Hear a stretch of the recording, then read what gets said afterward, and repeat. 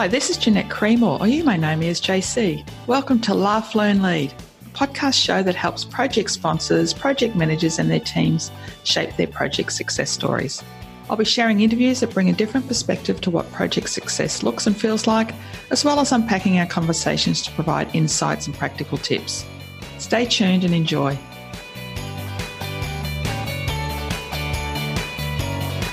Last episode, I caught up with Alex Maloney, who has over 20 years' experience in delivery of business and technology change. I've been fortunate to work with her on two separate occasions, and I know firsthand how awesome she is with her leadership. If you haven't yet listened to episode 7, Project Teams and Delivery, you may want to catch up on our chat about her journey from study to project delivery, why it is important to build project relationships, and advice for progressing your project careers. Today, I want to unpack how important it is to invest in an effective project establishment phase. I just don't mean a kick-off meeting. I have several times now had to go and rescue projects. And one of the first things that I observe when I go in and ask how people have agreed to how they work together, do they know what they're doing, do they understand the purpose of the project, what's frustrating them. There is so many different stories. And so I spend a couple of days interviewing and sitting down and filtering through the noise versus what potentially is reality of the situation. And it all comes back to I actually haven't invested in a project kickoff or establishment phase.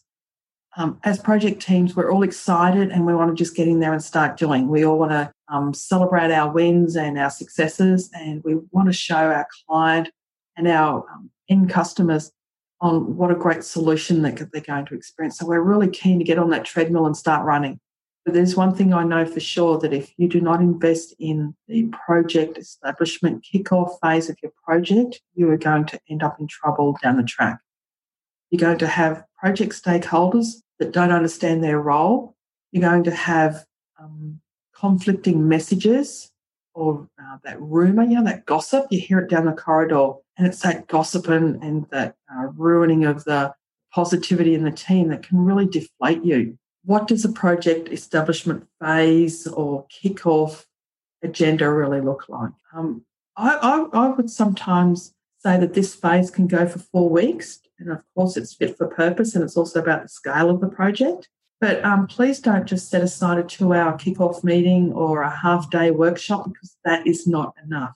And what I mean by that is the establishment phase is quite layered. Potentially, we start off with your core project team, and that potentially is the project manager, your business analyst, your subject matter experts that understand the requirements and what they want the solution to do. And your project sponsor, or the person who's funding or got the budget for the project, the person who wants to realise the benefits out of this strategy. Get together and really nut out what project success looks like. And when I mean nut it out, I really mean that. Don't try and do that visioning or mission statement type approach, because what you get at the end of the day are words. Now, although the words are great to help you define or direct what project success looks like, you actually need to spend time telling stories. You need to spend time drawing. And yes, colour pencils are okay. Whiteboards are okay. Paints. I've actually taken some canvases into my project teams and brought in some paints, and they've actually painted what project success looks like for them. So have fun, because as you're having fun, you're actually exposing that creativity. And when people are feeling relaxed and enjoying it, they're actually going to open up about some possible issues that they don't really want to share because they have afraid of the conflict or the disappointment of they're bringing up an issue. So when you're doing project success, what does it look like? What does it feel like? So what's the emotional attachment to the project success? Is the success tangible? Is it an emotion? Is it an experience? And really know what that looks like. And I don't mean just at the end of the project either. Project success should be defined in a way that you can have progress and success celebrated along the way.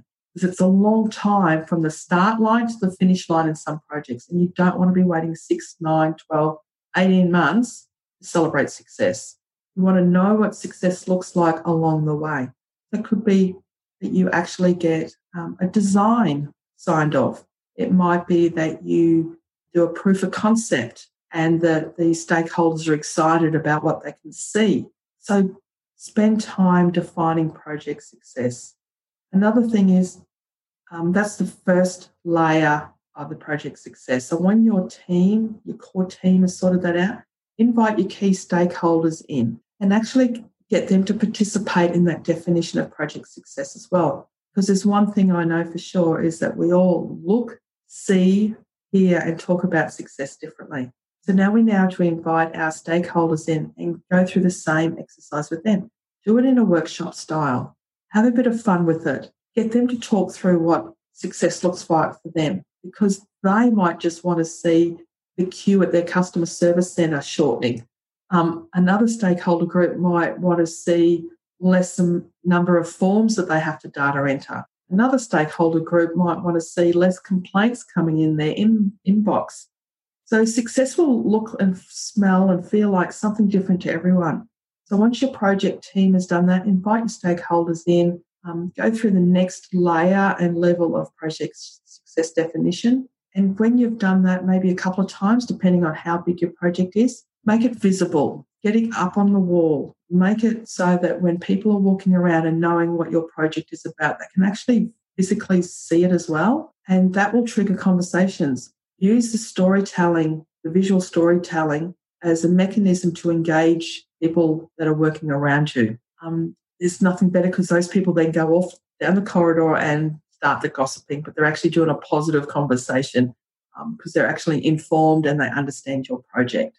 With your teams, we have diversity. Projects aren't successful without diversity, and that's different thinking, different backgrounds, different skill sets, different behaviours.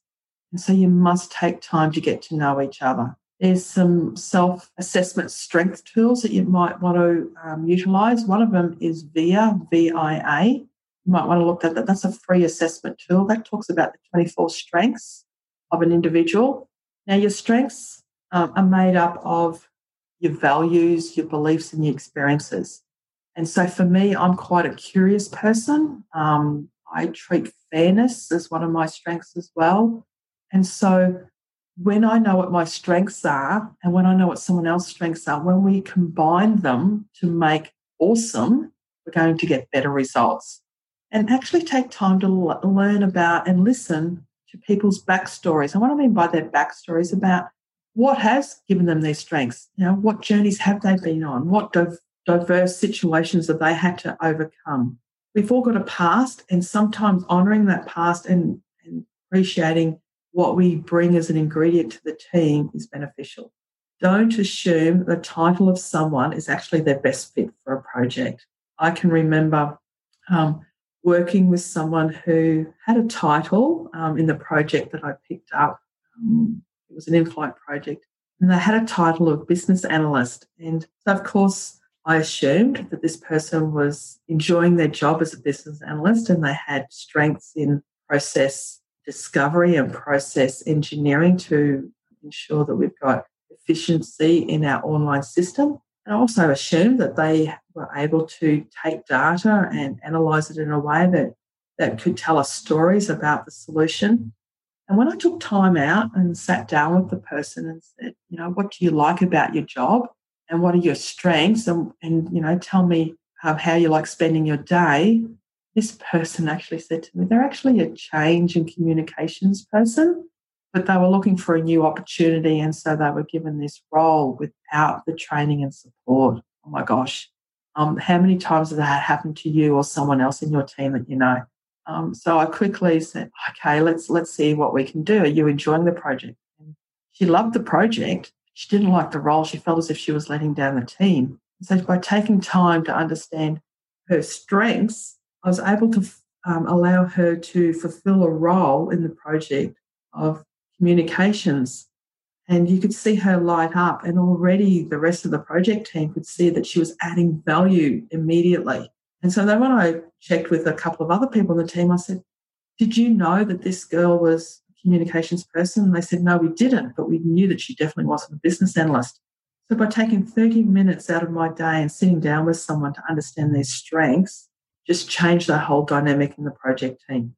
So in project establishment phase, spend the time to get to know each other, get to know your stakeholders, get to know how they like to learn, get to know how they like to communicate, understand the triggers that will give them some uncertainty, that cause them some concern. How do you know that they're feeling uncomfortable? So get to know yourself, get to know your team members, and get to know your stakeholders.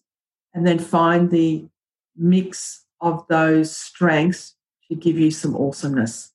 I quickly touched on this girl's title being a business analyst, and it's so needed that you understand and unpack one another's roles, responsibilities, and the processes that you've agreed to use. So some things that I look for when I pick up a project is, have you guys agreed on what processes that you're using? And I use the word processes for the sense of team norms, what cadence, what rituals, what behaviours are accepted, what behaviours are not accepted. Do you know what each one is responsible for delivering? Do you know how they're delivering it to you? Have you shared how you want that handed over to you? In what condition is that deliverable? And these might seem some basic common sense expectations, but I can guarantee you that 7 times out of 10, when I pick up a project and I have to turn it around on the road to success, these are some of the basic things that are missing. So how do you go about that? You can keep it simple. You can be, and depending on your governance of your project, they might expect you to do a whole role responsibility matrix, and that's okay if that's what your organisation expects. But for those that have never done it before, I really suggest you keep it simple. And by keeping it simple is putting it up, once again, visual. And you don't have to give yourself a title. You can give yourself what we call an avatar. So it could be a character, and that character might represent your strengths, but also might represent your role. So if you are a communicator, you might use a camera as your way of representing yourself. And you might list under there your responsibilities, and you might list also the processes that you use. So you might use some facilitation of workshops. You might have user storyboards that you are going to deliver for the team.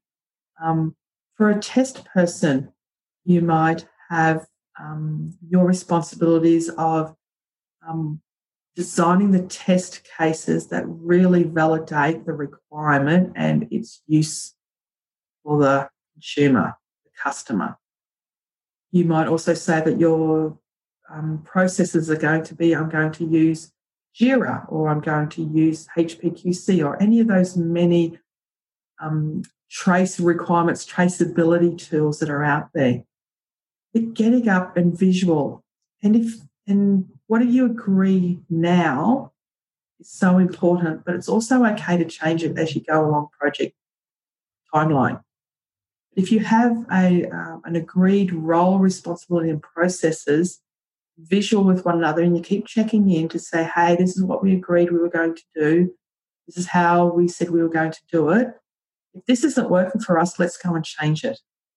So go back and you go then and revisit project success, our strengths, and our roles and responsibilities. So I just wanted to kind of unpack that quickly. Look, there's a lot more to this than what I've just shared, and I've got some workshops that go into detail around this. My program, Broken to Brilliant, really gets into the detail on how to set up project success and how to do your team formation and how to commit and celebrate delivery success stories along the way. But for me, this was just a little bit of an unpack from our conversation with Alex, because it really came out when she shared her story of her project failure, and it was gold. You might recall I even said, Alex, that's gold, because it truly is. It's one of the things that I consistently see when I go into an organisation or a project to help them get back on track. They haven't invested enough time in their project establishment phase / kickoff period. I would recommend 2 to 4 weeks, and it's not full time, but it's consistently investing in building relationships, understanding one another's strengths, and really agreeing and being on the same page.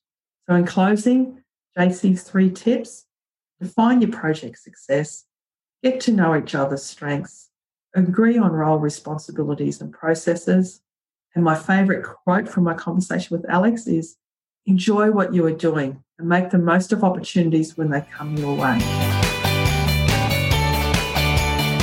Thank you for listening, and I hope you have a few ideas to take action.